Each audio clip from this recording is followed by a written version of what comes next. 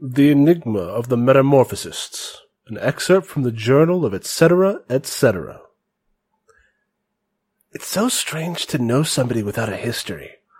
The elven scientist, Mr. Emerson, a name I can only imagine to be a pseudonym, seems to have sprouted from the ether with nary a root to be found roughly 15 years ago.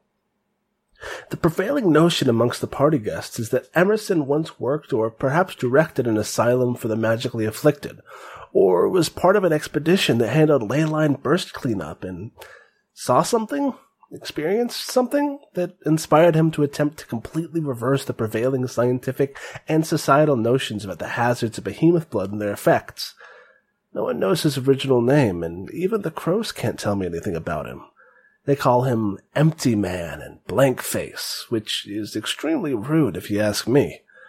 There is significantly more information available regarding his pupils, Mr. Thoreau and Miss Hawthorne. Miss Hawthorne previously dazzled Berenice high society under the name of Fiorita Walden, and was set to inherit the seat of the family before disappearing from the public eye and re-emerging months later as a member of the Metamorphosists. She is a skilled wielder of words and wit, and a sparkling conversationalist. Everybody I've spoken to has warned me to be very careful around her, as her cheerful and disarming nature naturally draws conversational partners in and lowers their guard. Apparently, it's all too easy to want to tell her all of your secrets, even without her asking, and it made her a force to be reckoned with in Barry's politics even before her change. Strange to consider such a lively and friendly girl as a potential threat, but I suppose these are the times we live in. Mr. Thoreau, on the other hand, was practically a nobody before he was adopted by Mr. Emerson as a boy. Born in a small farming village in Castellan's reminiscent region, he was racked with seasonal bouts of pneumonia, chronic asthma, and a number of other childhood illnesses that nearly killed him before he reached the age of 12. Then, Mr. Emerson whisked him away into a life of good health and peak fitness. To hear Thoreau tell it, Emerson might as well have descended from the sky like a divine spark, so comprehensive was the change he wrought in young Thoreau. It's obvious that Mr. Thoreau worships his mentor and savior in all but name. Most guests at the gala seem to write off the Metamorphosists as crackpots or occult dabblers, but I must admit that I am deeply curious as to their true agenda and the true scope of their work. History is filled with the stories of those changed by contact with behemoth blood, both for good and ill, as it imparts power and pain almost arbitrarily. But to take that force and channel it, focus it, make the force do what you want rather than what it wants, it's an attractive prospect, to say the least. And come to think of it, channeling the forces of magic, bending it to your will, using it to change the world, isn't that what you call a wizard?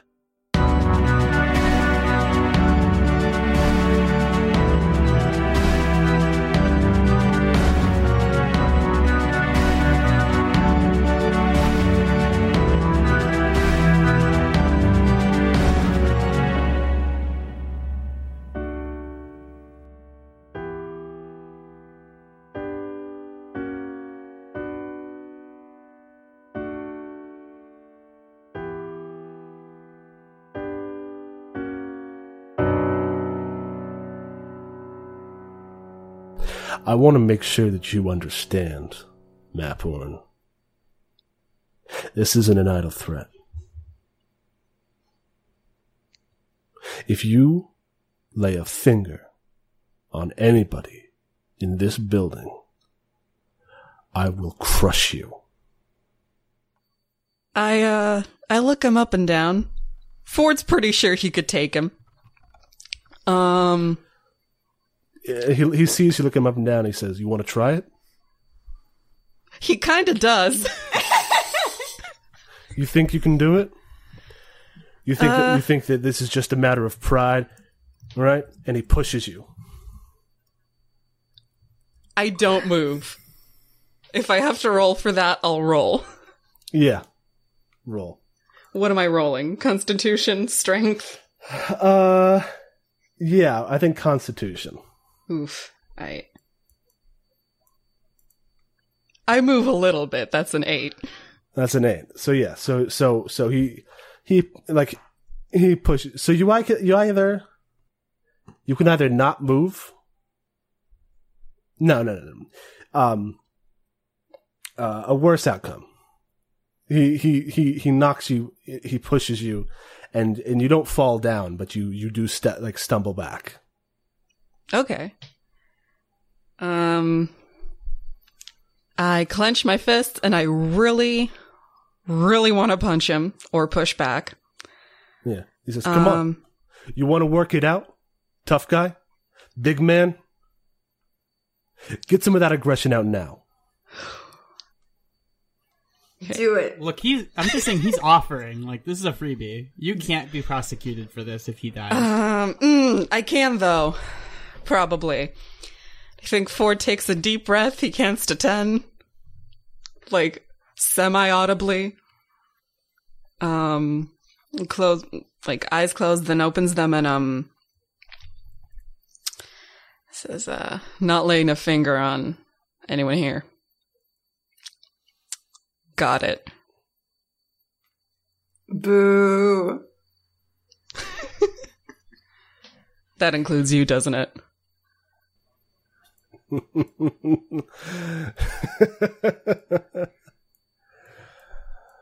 Boy, you would break against me like the waves. Hot. Yeah, Ford looks him up and down again, but like in a completely different way now.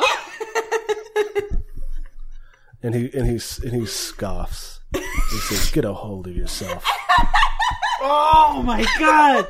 Ford, are you gonna take that? Ford Maphorn, you are good enough for any man, including this big boy. Oh boy. Brant the Enduring probably means he can go a long time in the set. I'm just saying.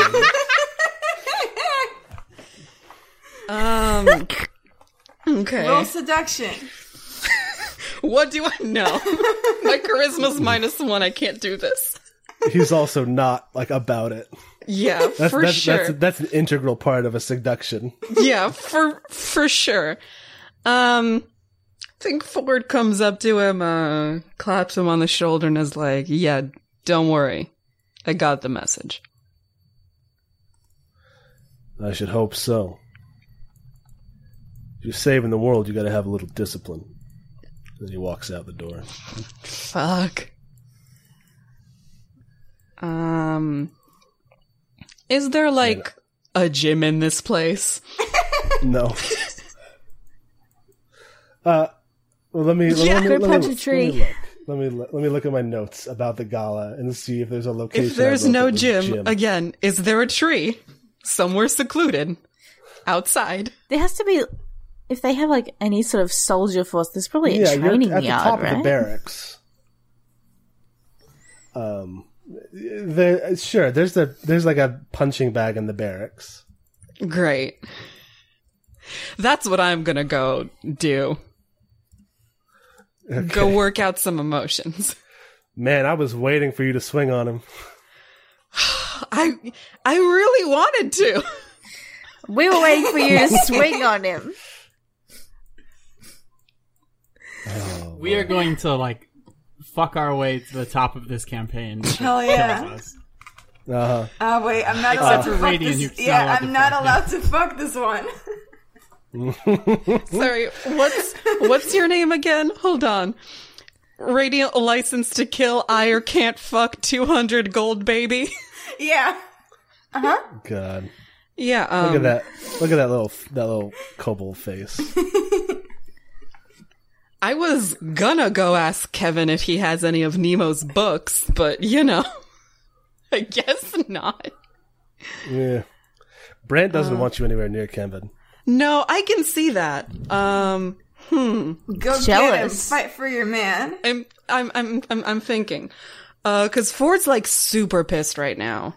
Well, you said, are you going to be punching a bag?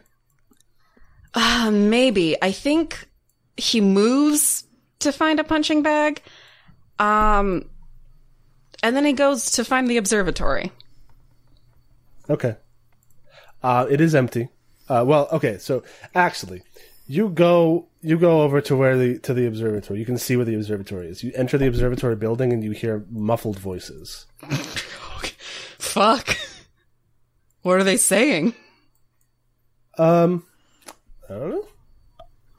What am I We can rolling? cut- We can cut to. I mean, you have to get closer to listen. That's true.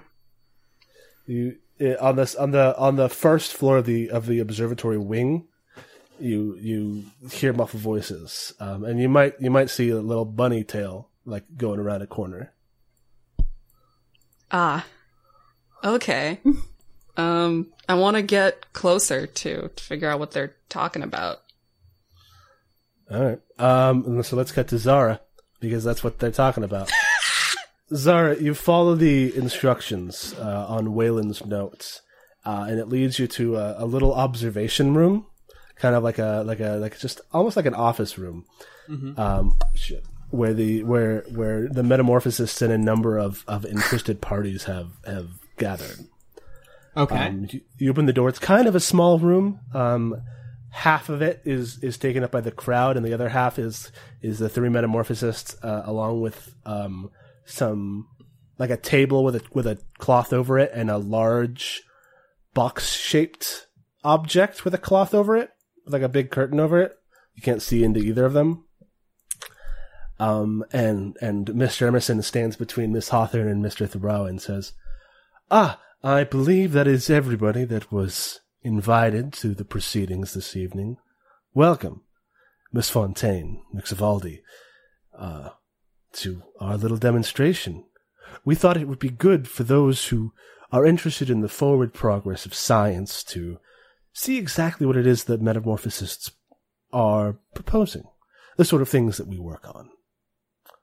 And so to let everyone else know, the other people in this room, there's Dauntless LaRue and Kingly Unbecoming from Galeria.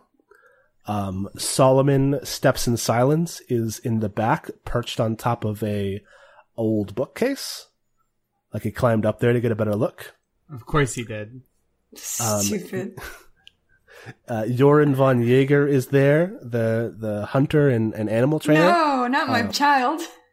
Yeah. They've left their hawk back in their room, but they've got their hound at their feet. It's a big old bloodhound. And then Mr. Palm and Miss Fist from the Marble Company are there. And they're all kind of like watching with various levels of interest. Zara, do you say anything as you come in? I think we just say, well, happy to be here. I'm at least intrigued. Oh, by the way, I've put away my emitter glove. Okay. I've recalled it. Wayland steps in and realizes that they're standing in front of Jorn, and they say, "Oh, my apologies. I'm very large. Why don't you stand in front of me?" And Jorn goes, "Okay." And they switch spots, and like a shuffle in this kind of cramped room. And Ford, make a defy danger dexterity. Okay. An 8. Okay, so an 8 is a mixed success. It means that you stumble, hesitate, or flinch. Jim will offer you a worse outcome, hard bargain, or ugly choice. So what you're trying to do is, are you trying to get up and listen and eavesdrop without giving yourself away, right? Yep. Okay. The easiest, one person will know that you are there, other than Zara. Okay. You get to pick. Oh. Do Jorn. Who Yeah, who Jorn. Jorn? Easy answer. Yeah. The dog The dog sitter. So you kind of creep forward into this, you can see through like the doorway. It's kind of cracked behind Ivaldi, Wayland, and the bloodhound's ears kind of go burp, burp, and it looks over at you, and Jorn looks down and then looks out the door, and you make eye contact with them. And I put a finger up to my lips. And I look really frantic. And they kind of like furrow their brows, but nod, kind of, unassuredly. I give a thumbs up. And then they turn back. And now it is time for the presentation. And Mr. Emerson stands and walks ahead in front. Also, this is a fairly dimly lit room. There are candles up, but Zara, being in the room, you notice that Mr. Thoreau's eyes are glowing in the dim light. Is this the same kind of glow that, no. Defiant had snake eyes, right? Defiant has snake eyes. He has bright blue eyes. Who is this? Mr. Thoreau, the big one. Right. Chris Hemsworth. Chris Hemsworth, right. Mr. Thoreau, got it. He's got glowing blue eyes, got it. Yes. Very, dimly glowing, but since it's dark enough, you can make it out that they are glowing. And Mr. Emerson, takes off his gloves and sets them on a table and says, "Welcome, one and all. We are so pleased that you found the time to enrich yourselves and broaden your horizons by merely being open to the concepts that we present. I, of course, am Mr. Emerson. I'm the leader and head researcher of the Metamorphosists. Tonight's demonstration will be in 2 phases. One where we demonstrate the effects of magical blood ministration on mortals, humans, and a phase where we showcase really exactly how far one can push this science. We will have questions at the end of each phase.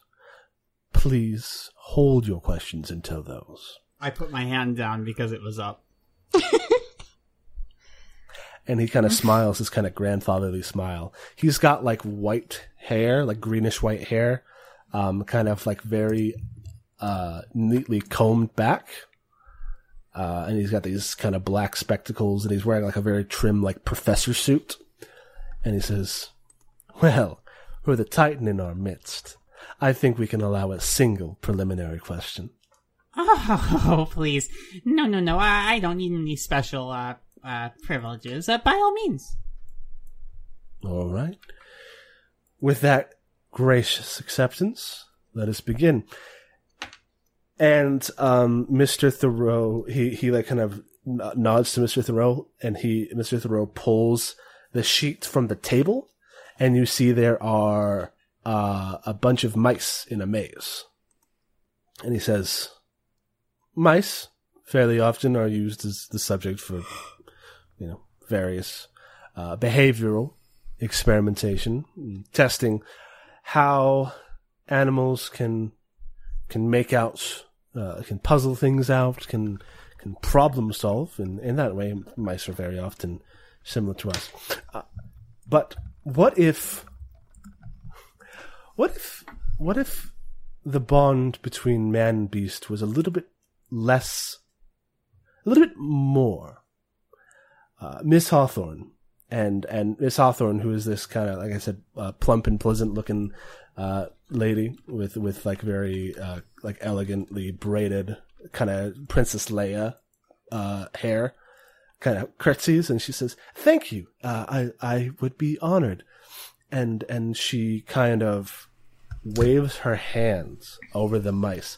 And so originally there's this big maze, there's a handful of white mice in it. They were kind of working around and looking.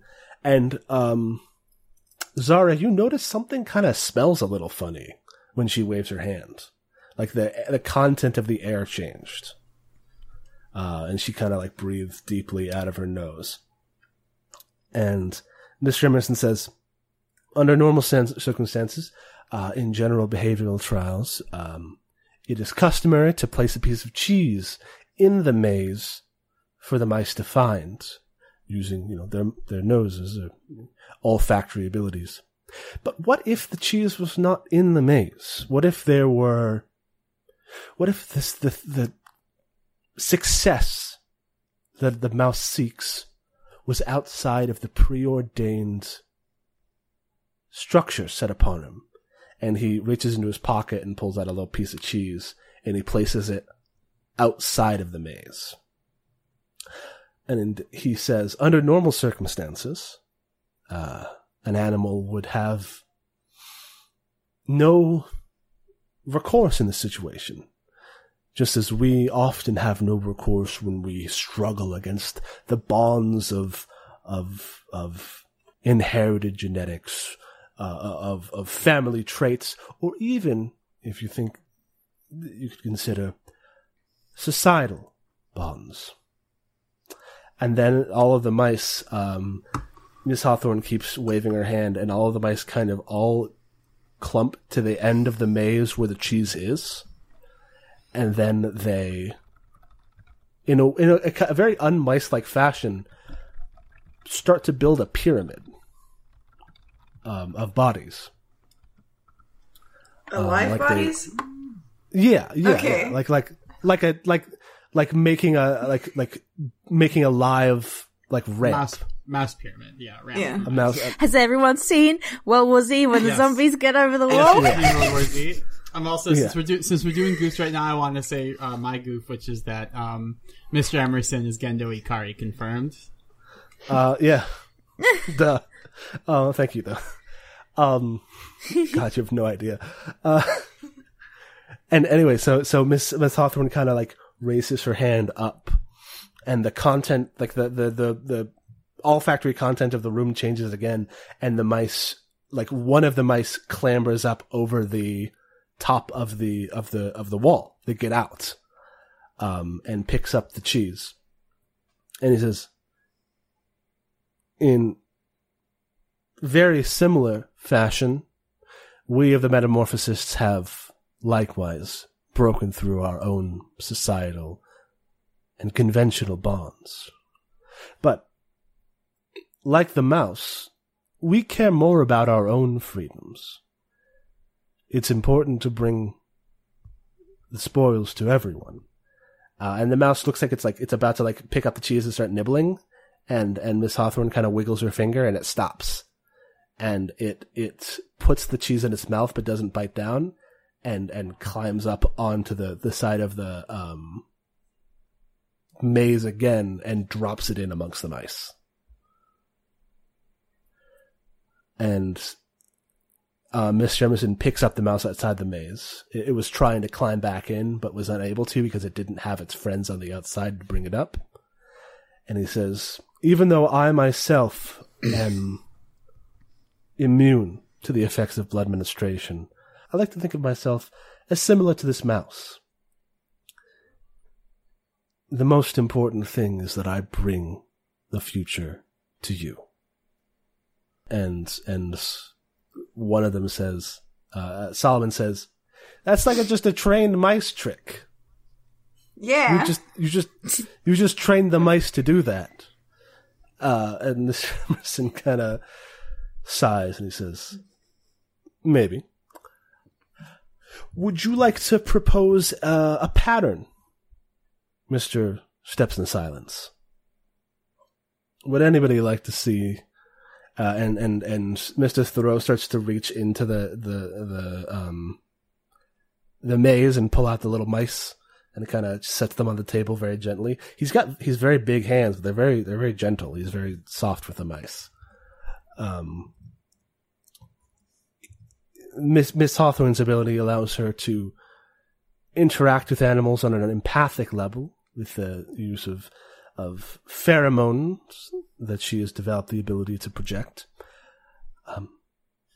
Maybe something a little bit more improvisational then. And Solomon says, make him do a triangle. That's just a pyramid horizontally, Solomon. Use your head. And she kind of, Miss Hawthorne does a little triangle motion with her fingers, and the mice all walk into a triangle. Solomon's like, well, I'm convinced. Oh my god, that's Jason Bourne. What else? How does Zara react to this?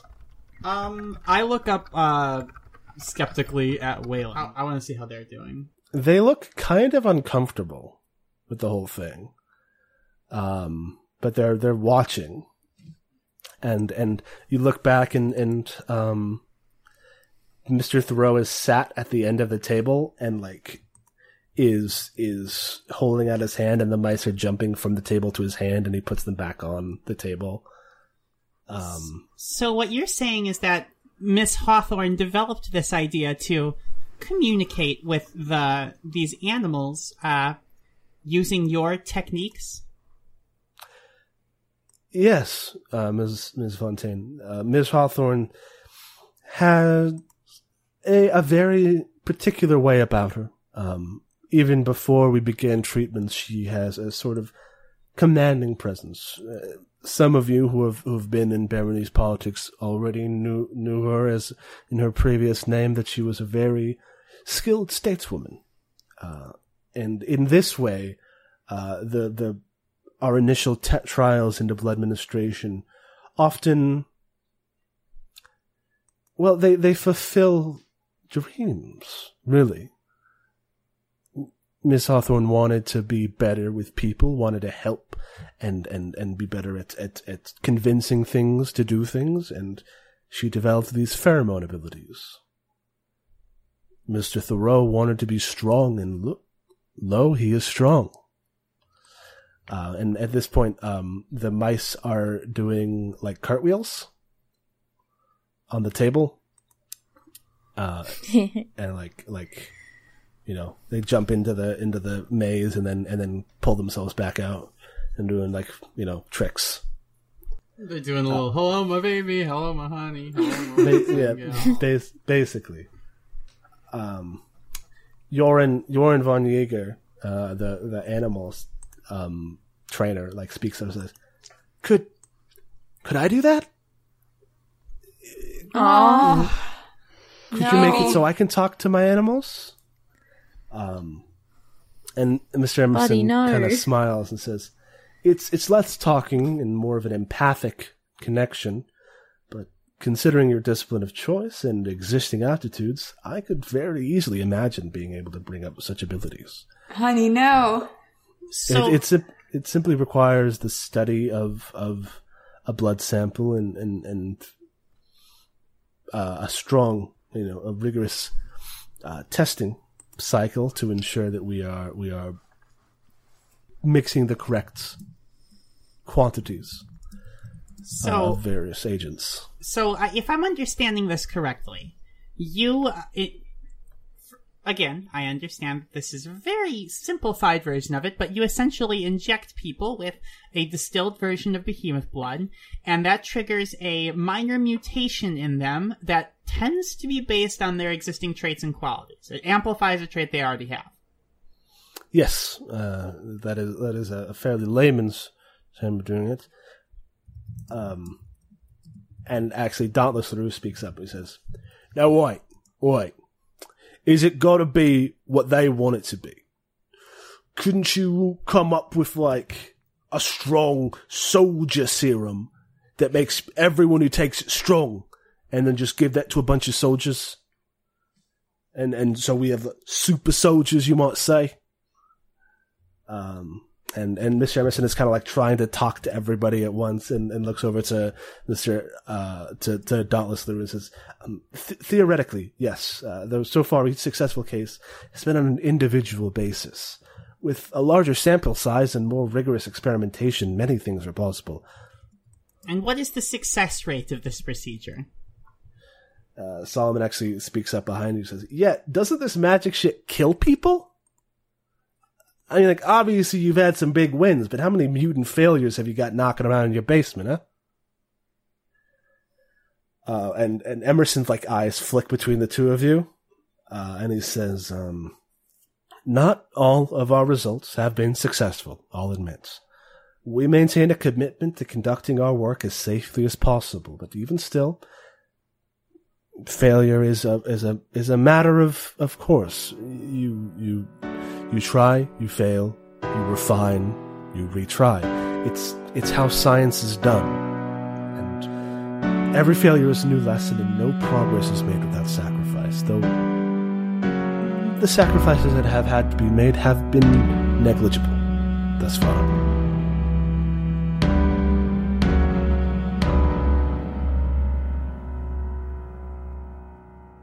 Hello, and thank you for listening to Roll Dice and Cry. I'm Zachary, your friendly neighborhood GM, and this is episode 35 of On the Shoulders of Giants. Just like last week, we don't have any Kickstarters or big events, so I'm going to run down the same stuff from last week that you may or may not already know about. Did you know that Emily has a Patreon at patreon.com/thebluevalkyrie that goes towards paying, I believe, the artist for the Blue Valkyrie, Emily's webcomic. Mari has a Patreon, patreon.com/marinskas. That goes towards supporting Fairy Tale, her webcomic, and also gets you access to Inherit the Sun, a brand new webcomic that she's doing that's patrons only, but I believe she's got a tier, or a goal that when she hits it, will start to put out, Inherit the Sun for the public. So if you want to be a part of that, definitely look into it. As referenced before, Mari's got a webcomic, fairytale.com, about, was it a fairy tale?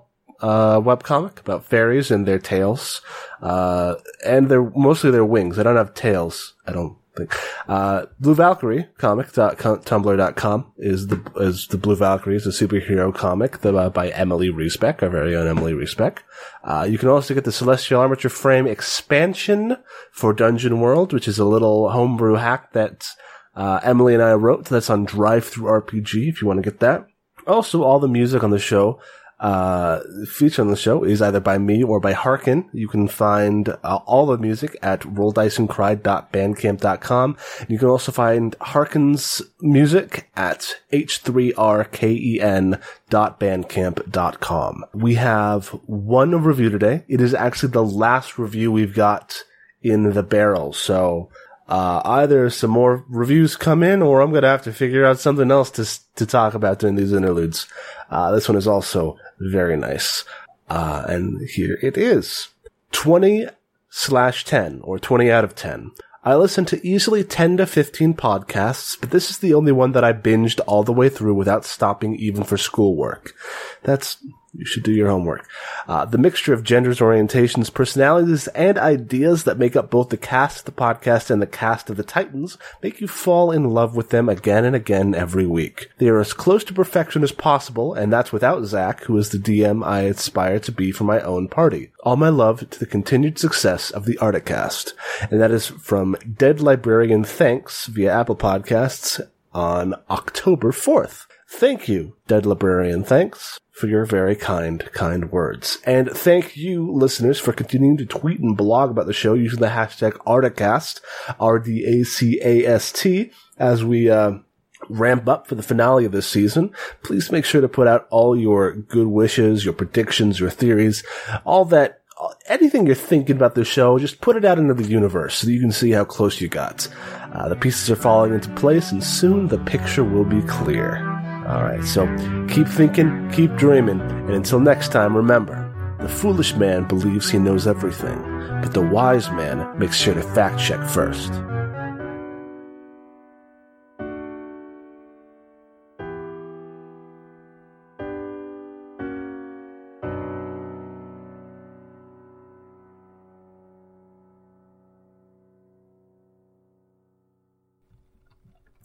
You don't have a radiant here.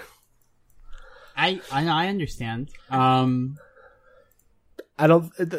doesn't goes pfft, and doesn't look. That's my boy. Or convinced. And Emerson kind of straightens his tie and puts his glasses back on his nose, and he says, "Regardless, even beyond individual blood administration success stories, we have had success in other avenues of genetic experimentation as well. There are many beasts throughout history, throughout mythology, have been created through accidental or freak exposure to behemoth blood. But it is also possible to manufacture such circumstances to create entirely new forms of life. And he kind of nods, and Miss Hawthorne kind of does like a show, like a game show, like flourish at the big box, and then pulls it down, and it's a big cage. And inside of it is a big creature. It has a beak, but also fur. It's very large, but it's sitting down and looks pretty calm right now. It's got long feathers on its arms, but it has clawed paws on its feet.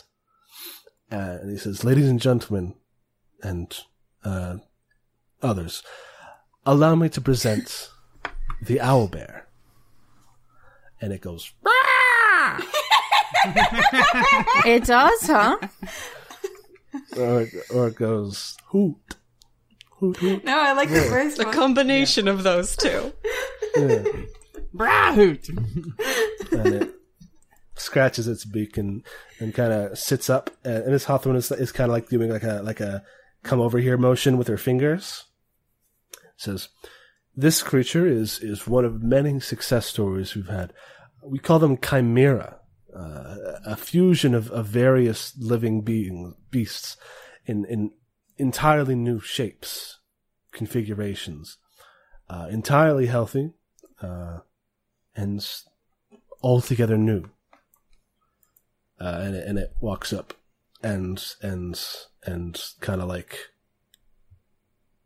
waves. Miss Hawthorne waves at it, and it like waves its winged, it's like clawed arm with feathers on it. It's got like a wing arm. You know what owlbears look like. Yeah. Mm-hmm. This is an owlbear. They named it so badly. Could have been more creative with it. It could have been, but he's a scientist, not an author.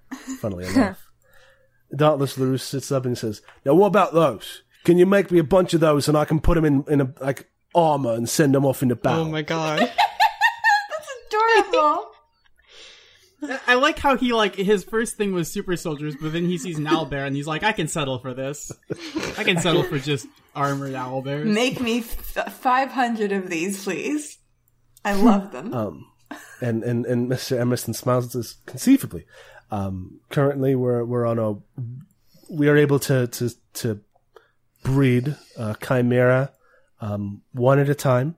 It's a fairly involved process, but with additional resources from government funding, grants, and proper, non-private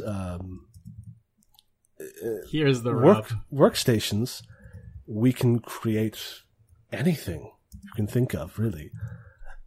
When I look into the future, my friends, I see no limit to what this science can achieve." Yeah.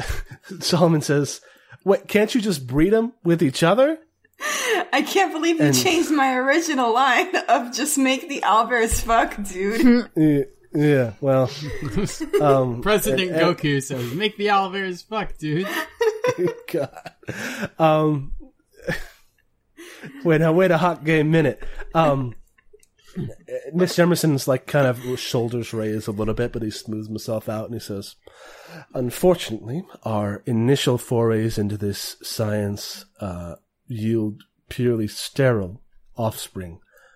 Another unfortunate side effect that we will assuredly find a way around, should we have the reason." Does the sterility affect mortal test subjects as well? Mr. Thoreau kind of laughs and he says, "I don't know, I haven't tried yet." Can you fuck, though? That's an actually reasonable scientific question. I will not be kink shamed for that. So you can take your kink shaming and shove it up your ass. Mr. Thoreau says, "Not that we've been able to observe. Probably almost, we imagine, because mortal human subjects were extant before creation. Most of our chimera are created in the lab rather than born and raised and then modified. But even if Mr. Thoreau were to reproduce, we have no way of knowing yet if his abilities were to pass on. Silence.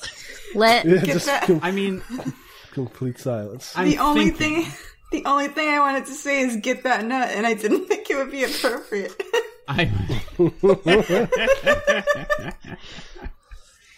That's something. Mm-hmm. You look around, and it looks like Dauntless Lou is interested. Kingly Unbecoming looks like he doesn't give a fuck. Yorin is super interested. No. And Mr. Palm and Miss Fist look bored. What about Wayland? Wayland doesn't look happy, but they don't look like upset. They're just like they're not into it. Could we have a moment, please? Certainly. This was, the end of our demonstration for the most part, beyond questions and any additional details that anybody might be interested in. But feel free to... I didn't realize it was the end. I thought this was the end of, part one. No, part one was the mice, part two was the owlbear. Got it. Okay.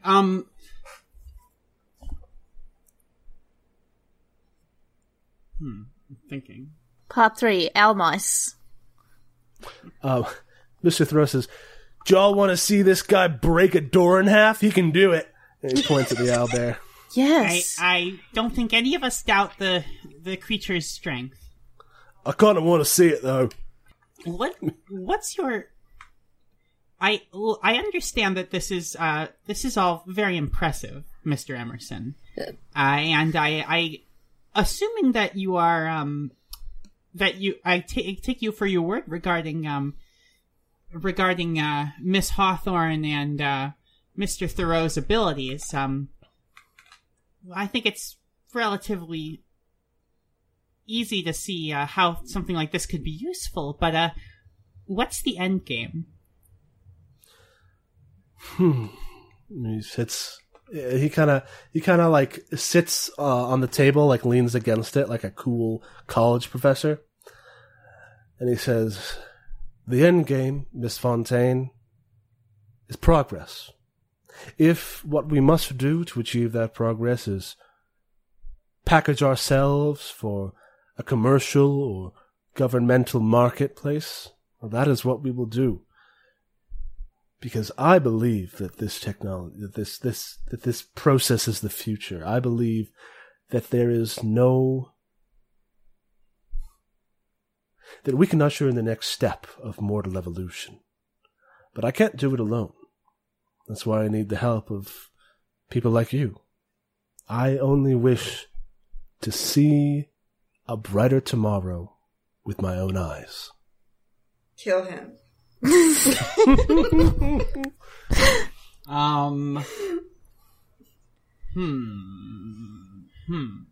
I don't think... Oh, you know what? Why don't you, roll, discern reality or something to see if he's I don't know. Yeah, maybe. That might be a good idea. Yeah. You know what? I say to Mr. Emerson, do you mind if I do a little examination? Of what? Of the owlbear and maybe of Miss Hawthorne, if you would be okay with it, ma'am. And she kind of puts her hand finger in her cheek and wiggles it like she's being cheeky, and she says, "All right, you can look, but don't touch." Oh, that won't be a problem. And I turn my dial to 9, I think. Okay. And the compartment flips up and my goggles flip over onto my head. Okay. And I flip a couple lenses down to try to get a look sort of with the different lenses that see different things. So I'm looking at the owlbear and I'm looking at Miss Hawthorne. May I use a discern realities? Right, because you have the inspectacles. Correct. All right, yeah, give me a discern realities check. It's okay, wisdom, right? It's just a discern realities, yeah. Yes. 7, damn it. That's one question. What here is not how it appears to be? Oh, that's a complicated question. I mean, you can see a corona over Miss Hawthorne, over the owlbear that like mark them as being touched by magic. You know, I'm more of a Bex person myself, but I understand. I was about to make What? the same joke. Yeah, Corona the beer. Yeah. Oh, okay. But, Right. of Corona. Got a lime in it. It's party time somewhere. Yo, and like you kind of sweep your eyes over them. Mr. Emerson is an elf. He doesn't have anything special going on beyond his mind. And then you look over at Mr. Thoreau, who is grinning, and you couldn't see it with your normal eyes, but through the goggles you see that he has very sharp teeth. Oh, I love him. Okay. He's a werewolf, I think. Ah. Is that all? What here's not what it appears to be in terms of that. Is it like an X-ray goggles? I was thinking that X-ray may be one of the things that it could be. Okay, you see also something, you like kind of sweep the room. Mr. Mr. Palm, the orc that works for Marble, he's kind of a big pudgy guy. He's got a big belly. And you look and you realize that that's mostly padding, and you see multiple pistols around his waist. Badass. Yeah. Can I do, is it possible for me to do a little sweep around without being too obvious? You can. You see through the door that Ford is there. Roll my eyes at that. Anything interesting with Solomon? I assume he's got weapons. Oh, yeah, the boy's knifed the hell. Okay, but nothing else? No, he's entirely... Actually... He's 100% knives. He's made of knives. He is the first knife-based life form. No. You see, when you look at Solomon, you see his face, but it's like, you know those like holographic images where it's two images overlaid over one another? Oh. Yes. You see his face and you also see his skull. Ooh. Like he's got like the image of a skull imposed over his face. Oh, creepy. Interesting. I have two more specifics, and I know I'm being pretty generous with myself here, but two more specifics. One, quick glance at Wayland. What is anything weird about them? They are big and made of rocks. Oh, cute. All right. I really want to date Wayland. And then one last thing as I'm going around, and I think that this is because Zara, suspicious of this whole thing. Why do you want the Titans here? There's a specific reason. So, with my little X-ray specs on, I'm just going to take a quick glance. Do I notice anything weird about anybody's heart? Maybe any little black spots or something that might What are you trying have to put here as something evil? in there? No, I'm trying to see if any of these people have a corruption stone in them. Okay. No, none of the people here. Okay. You do see one last thing. The gold, what people had assumed were gold knuckle dusters hanging from Dauntless Leader's belt are actually gold leaf around lead. Ooh. Fun. Okay. So he's got lead knuckles hanging from his belt. I press a button and the goggles like flip off of me and like go back into their compartment. Okay. And I say, well, thank you for indulging me. This has been a very interesting demonstration, Mr. Emerson. And Mr. Emerson smiles and he says, Miss Fontaine, I'm so glad to hear that. Yeah, I would like to leave with Wayland. Okie doke. You leave with Wayland. I scramble away from the door. Yeah, Ford, you fucking book it around the corner. Or no, into this like closet next to the door. As you hear like people shuffling off. Zar, we're gonna follow you in a second. Sure. But Ford, like you hear people walking off. You hear like Emerson going, I think that went very well. And you hear Thoreau going, "Oh, Mr. Emerson, you fucking rocked it. You were so good. I'm so inspired. We're going to change the world." And he says, Yes, Henry, we really are. Henry Thoreau. Yeah. Yay! And then you hear two people walk and step and like come to a stop in front of the closet. And Oh, you hear, great. So what do you think? Is that something that's worth anything? And you hear, "It's all occult nonsense. We're looking for what the giant built. There's nothing worthwhile with them." Burn. And he says, "Well, there was the arm. The arm was pretty cool." And you hear the other voice, this kind of high voice, kind of laugh, and they say, "That arm's nothing. I've been down there once, and you won't believe what they've got cooking."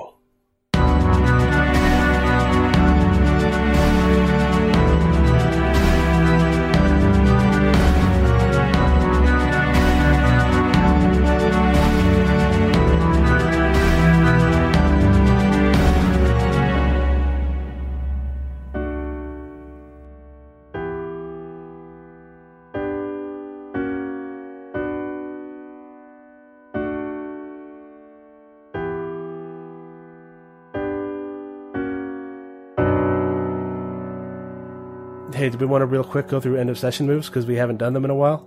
Sure. What do we have? Yeah. Time? Yeah. All right.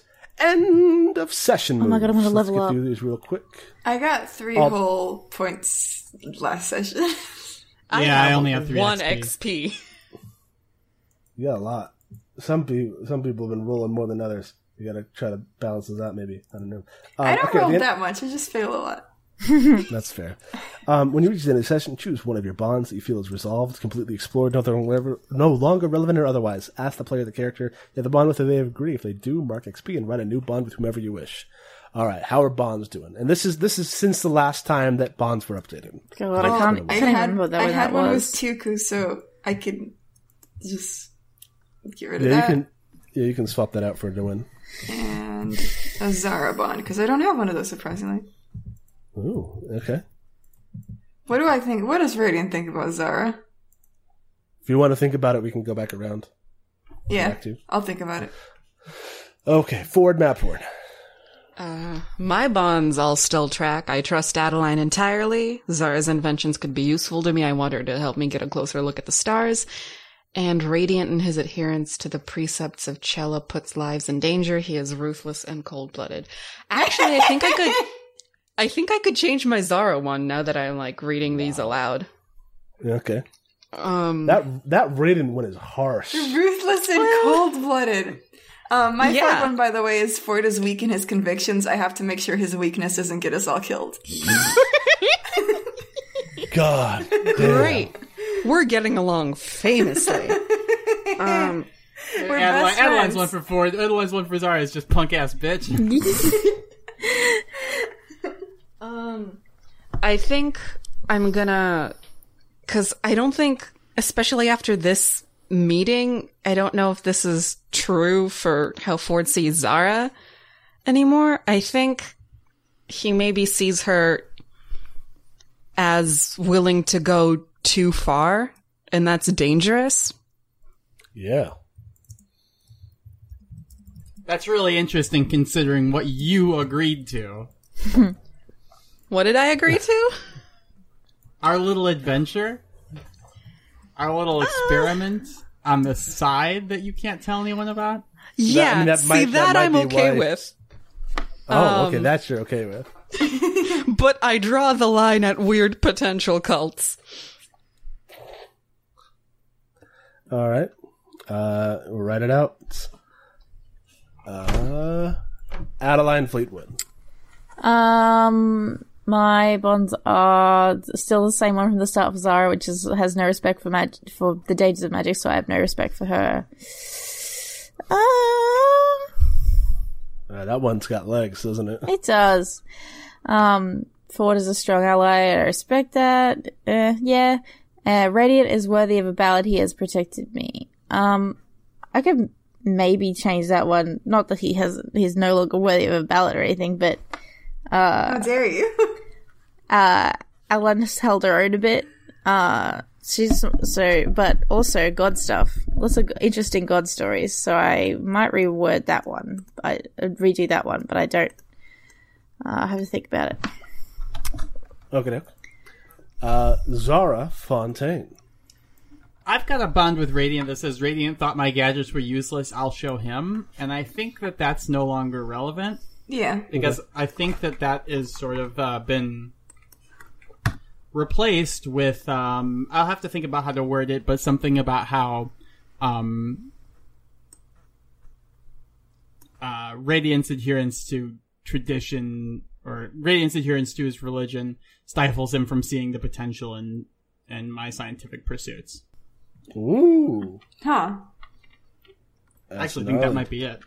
Alright. Hell yeah. Nobody likes each other. I like yeah, you. I know. It Hey. makes me sad. I like Adeline. Yeah, me. I like Ford a lot. In fact, I do like Radiant. Adeline. I also like Radiant. It's just he's a dumb shit. No offense. Oh, Radiant. by the way, my No, new that's on Zara purpose. bond. I wrote it as out as Zara's too naive and willing to go too far for science. This could get her killed. Yeah, I can see that. I also have a new Zara bond. Okay. It is Zara can be useful to the team, but needs to be kept an eye on. Oh boy. Okay. Everyone's just like pointing at Zara like, I don't trust like that. Once bonds have been updated, look at your alignment. If you fulfill that alignment at least once this session, mark XP. This session, the last few sessions, you know how it be. Sure. I feel like defended... Sorry, go. Sorry. No, you go. I feel like I've proved the value of my inventions to others because the people of the Bastion are using my inventions, and also so are my fellow Titans. Uh-huh. Yay. Oh, yeah. Let me argue this. Okay. I put myself in danger when I fought with Alexander because he's big and strong and he could have punched me real hard. So I did endanger myself following the precepts of your church or god. I'm gonna say no because you were not actually endangered, like punching Alexander. Fine. Alexander had no interest in hurting you. I don't remember if I did anything dangerous at all, like during the past few sessions. I don't remember if anything dangerous ever came up. You endangered, etc. Politically dangerous. And politically dangerous. Technically, I did endanger myself by hearing the thing, but also, I don't think that's a precept. Like, finding knowledge isn't really a Chella thing. No, Chella's kind of like, punch real good, be real strong, protect your friends, do it all good. Can I take the Ipathes one instead? Which is deny mercy to a criminal or an unbeliever, which I super did with Alexander. That is your Titan alignment. That would allow you to, what is that? What is the thing? Clear a debility. Clear a debility. Clear debility. That's what that does. I don't have any. Give me a debility so I can clear it. Okay. You are shaky. Hell yeah. I've cleared it. Good job. I'm pretty sure I've defended my allies at some point. At the very least, I punched a guy for Alexander, and he's an ally. You did punch a guy for Alexander. That's true.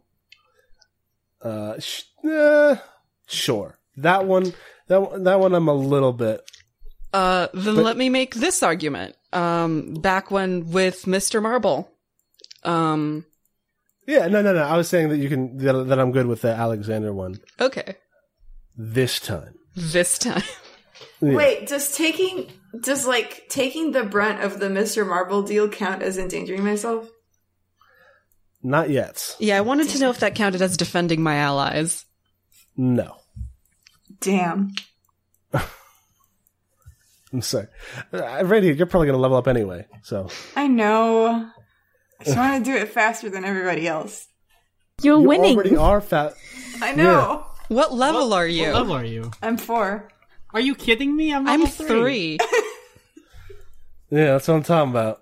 I'm 3 with 3 XP. I have 5 XP at level 4. Anyway. My thing is discover something about a magical mystery, which I think I did not just because the stuff happened, but because I was actively trying to find stuff about that book. I was doing the alignment. You did the alignment. Yes. All right. And then now, you got 3 questions. Did we learn something new and important about the world? Yes. Yes, bitch. Yeah. Yeah. For sure. Like what? What, The Titans chain Chella. yeah. There's a big head in the basement. Wait, what? The robot. The AI. My Oh wife. fuck! I thought you meant like in Waylon's basement, and I thought I missed like a big thing because I know that Waylon's probably cooking up something pretty big. You don't know if there's a big head in a Wayland's basement. Ooh, But I suspect that they're making a calf. lure Wayland Yeah. to the island with the promises of AI. Oh yeah, but then what if the AI and Wayland date and then I can't? It's true. Polyamorous trio, perfect. Yes. Perfect. Also, like, us as players, we learned more about Baron and shit that we didn't know about before. Yeah. True. We learned about the spice also. We Yeah. learned about the mechanical arm. We learned about the we learned that Santana Fantastic exists. We learned that Ford punched Skrillex. We learned about Kevin. Oh, We learned That's about the definitely Metamorphosis. we learned so many things. Next question. And so many things. It's a lot of revelations. Did we overcome a notable monster or enemy? Ourselves. I mean, Adeline Our became indie her demons. mom. Adeline overcame Adeline over. dating the I was gonna monster. say Adeline overcame useless lesbianism. Yeah, truly. You also maybe overcame a whole bunch of Galerians, kind of. I don't know if we earned this Listen, one. if you're gonna give us XP, I feel, then please. yeah. I mean, you can give that to us, but I feel like I was Yeah. on the Galeria side on Yeah. that one. That's true. I mean, at the very least, I overcame my desire to punch the dude that confronted me. Punch so. and or And fuck. fuck. Oh. I overcame the desires to fight and fuck. I think that's pretty. Don't give it to I us. think that's notable. Nope. All right. So then the last question is, did we loot a memorable treasure? No. We got clothes. Does the AI We all got count? we got free clothes. So I'll was never that, I'll never forget those clothes.